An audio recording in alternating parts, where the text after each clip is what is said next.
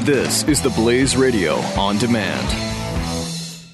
Get a Casper mattress and get a great night's sleep. Try it for 100 nights risk-free. Go to Casper.com/Glenn and use the promo code Glenn. Get $50 towards the purchase of your mattress. Terms and conditions do apply. Glenn Beck. The Blaze Radio Network. John Ziegler joins us from Mediaite, conservative talk show host, and he was part of an article in the Business Insider that the conservatives need to do something about the conservative media industrial complex, which I think is an interesting term because it's insinuating it's a conspiracy factory. And I think that's one of the problems that we have is this. I mean, the couple of days ago, or maybe it was yesterday, they were people in the media were actually holding up the National Enquirer as a credible source yet again. And we have talking about their very few triumphs and ignoring everything they've gotten wrong over the years. We have got to fix reason in her seat. With that being said, John, I just said to you what you said to me, that you are frustrated because you said my children are going to have to live with this election for the rest of their lives because Hillary Clinton is going to appoint members of the Supreme Court. And it wasn't necessary because of those who are taking shots and friendly fire. Well, that is exactly the things that others who are voting for Trump say about me, say about you, John. Very well said. And by the way, the term media industrial complex, conservative media industrial complex, I believe you probably heard that the last time I was on your show. That's something I've been using for quite a while. I'm happy that Oliver Dossi decided to use that because I do think it's an apt description of what really caused this problem. And to more directly answer your question, which is an excellent one, because you're right. That is what the other side is saying. And your analysis of the fight over narrative, the fight over the election is pretty much over at this point. Hillary's going to win, unfortunately. We don't know by how much. The fight over the narrative is now just beginning. And this is as almost as important a fight as the one over the election. And unfortunately, a lot of the same people, as I say in that article, who created the first false narrative that Donald Trump was a Republican who could somehow win, now have a vested interest in another false narrative, which is that it was Glenn Beck or the John Zieglers of the world who somehow caused this, which is just laughable on so many levels. The first is that Donald Trump himself said he doesn't need or want our support. So right there, end of discussion. But here's what, to answer your question as to how this is all going to go down, and I talked about this the last time I was on your show, this is why the margin of defeat is going to be so incredibly important. If he loses by a margin worse than, say, John McCain in 2008, there is no possible way for the people on the pro-Trump side of this argument to claim that he ever could possibly have won or that it was the so-called never-Trump Republicans who caused this. That's the first battle here. We must be able to win the argument that this was a mistake that was made in the nominating process, not in the general election, because Donald Trump could never win, and oh, by the way, he was never a Republican either. Let's say it doesn't. Let's say it comes in at 4 points, 3 points. Then we're done. It's over. And that's why I've urged people strategically in certain states to vote against Donald Trump if you're a Republican. Because to me, he must be eradicated. So wait a like minute, you're saying that in states where it should be like Florida. I mean, it should be like Texas, but Texas is close. You're saying where Hillary is so far ahead, it doesn't matter what your vote does. Look, here's the bottom line. If you're somebody who has accepted that Donald Trump is not going to win, which means you're a sane, rational conservative who doesn't believe in massive conspiracies at this point, if you've accepted that, then to me, you ought to be thinking November 9th. And what world do we want to live in November 9th? Do we want Donald Trump to still be the lead spokesperson of our movement and our party, or do we want him eradicated like the cancer that he is? And every vote he gets is a vote to keep him in the process. Every vote against him is a vote to get him out of the process. So to me, that's the way I look at this. You're either voting to keep the cancer or kill the cancer. And so because you cannot win. Antonin Scalia's Supreme Court spot is gone, folks. It's over. Sorry. It's done.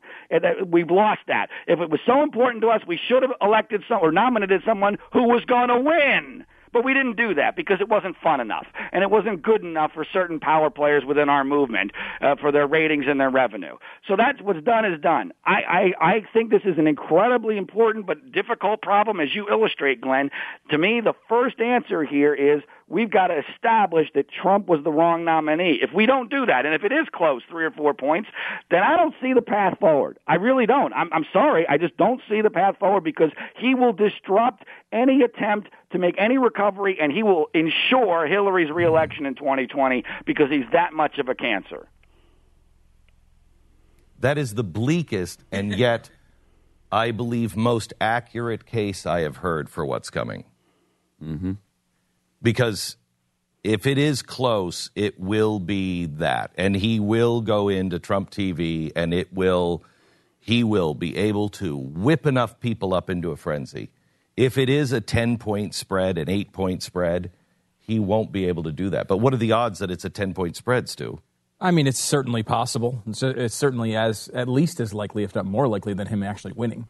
The blow. I think it was 538 that broke it out into scenarios like blowout, the 2008 type election, 2012 type election, a squeaker, and a Trump win. There are 5 categories, and you know. Well, it was a blowout in 2008. And what was that? 8 points? Yeah, 7.5. I think 7.5 or 7.6, something like that. So, what's a blowout to you, John?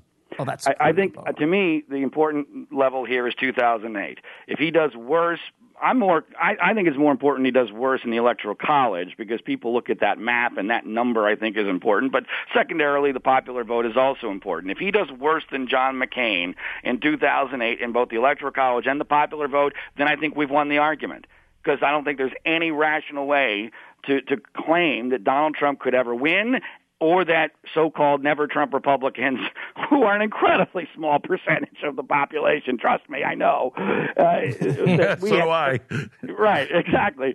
It's amazing how much influence we suddenly have, Glenn, isn't it? I know. We couldn't get Ted Cruz to be the president, but somehow or another, we without most of the audience, can sway this entire election. It's amazing. It's absurd. It's a lie is what it is. Let's call it what it is. It's a lie intended to cover the asses of people who got exposed as sellouts and frauds. That's what this is. Let's be very clear. And so to me, the 2008 marker is very important, and I think it's a 50-50 shot at this point. I think Electoral College-wise, if I had to bet, I think Trump does worse than McCain did in 2008. Wow. I mean, it's amazing. I mean, that's where we are.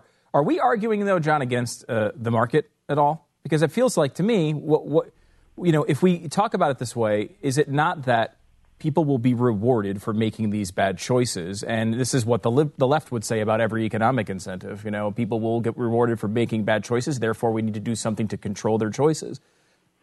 Yeah, I addressed this in the Business Insider article to a degree, and that is the inherent problem. Is that our media, because the left controls so much of the mainstream media, our media is far, far more dictated by market forces. Now, there's good and bad to that.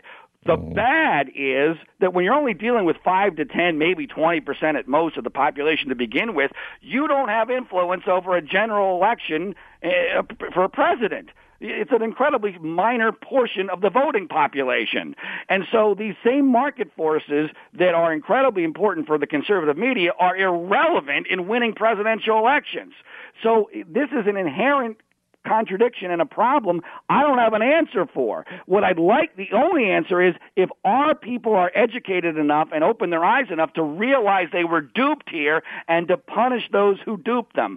I doubt that will happen, but that's the only path to correcting this problem as I see it. John, yesterday I sat with the New York Times editorial board, and I have absolutely no idea what they'll do, what they were thinking, or anything else. But I met with them. I met with 19 of them. Those meetings are usually between 3 and 10 people. 19 people came to this meeting. Wow. They said that was highly unusual. Yeah.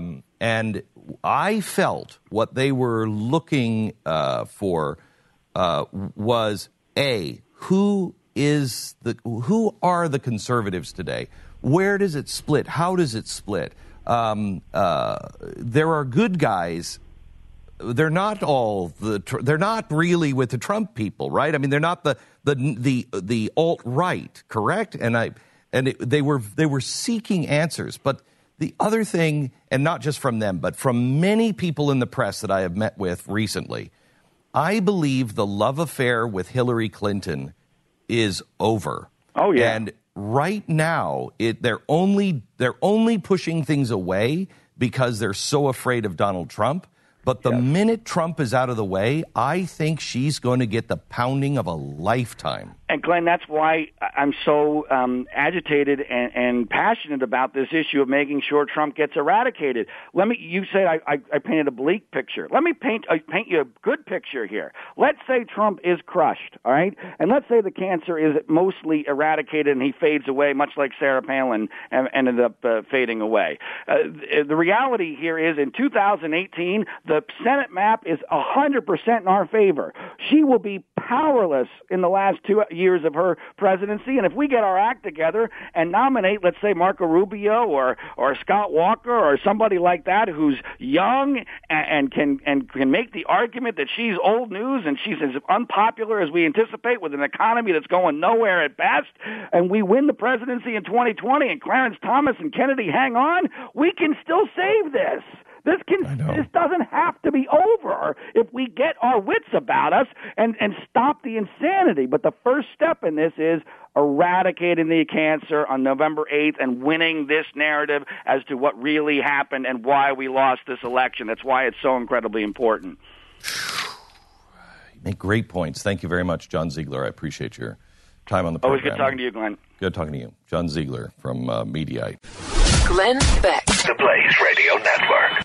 The key to having a great day starts with having a great night's sleep, and I know because I have a Casper mattress. The Casper mattress was invented with 2 high-tech foams that give you all of the support that you need and guarantee that you get the best night's sleep ever. Time magazine named Casper mattress one of the best inventions of 2015. Casper ships for free in a box so small you won't believe it holds the actual mattress, making it simple to get from your front door to your bedroom. And you try it for 100 nights risk-free. They'll come and pick it up if you don't love it as much as I love mine, and they'll refund every single dime. Once you try it, you're never going to want to sleep on anything else. Having a great day by having a great night's sleep. Casper.com/Glenn. Use the promo code Glenn. $50 off the purchase of your mattress at Casper.com/Glenn. The promo code is Glenn. Don't forget, $50 off the purchase of your mattress. Casper.com/Glenn. Terms and conditions do apply.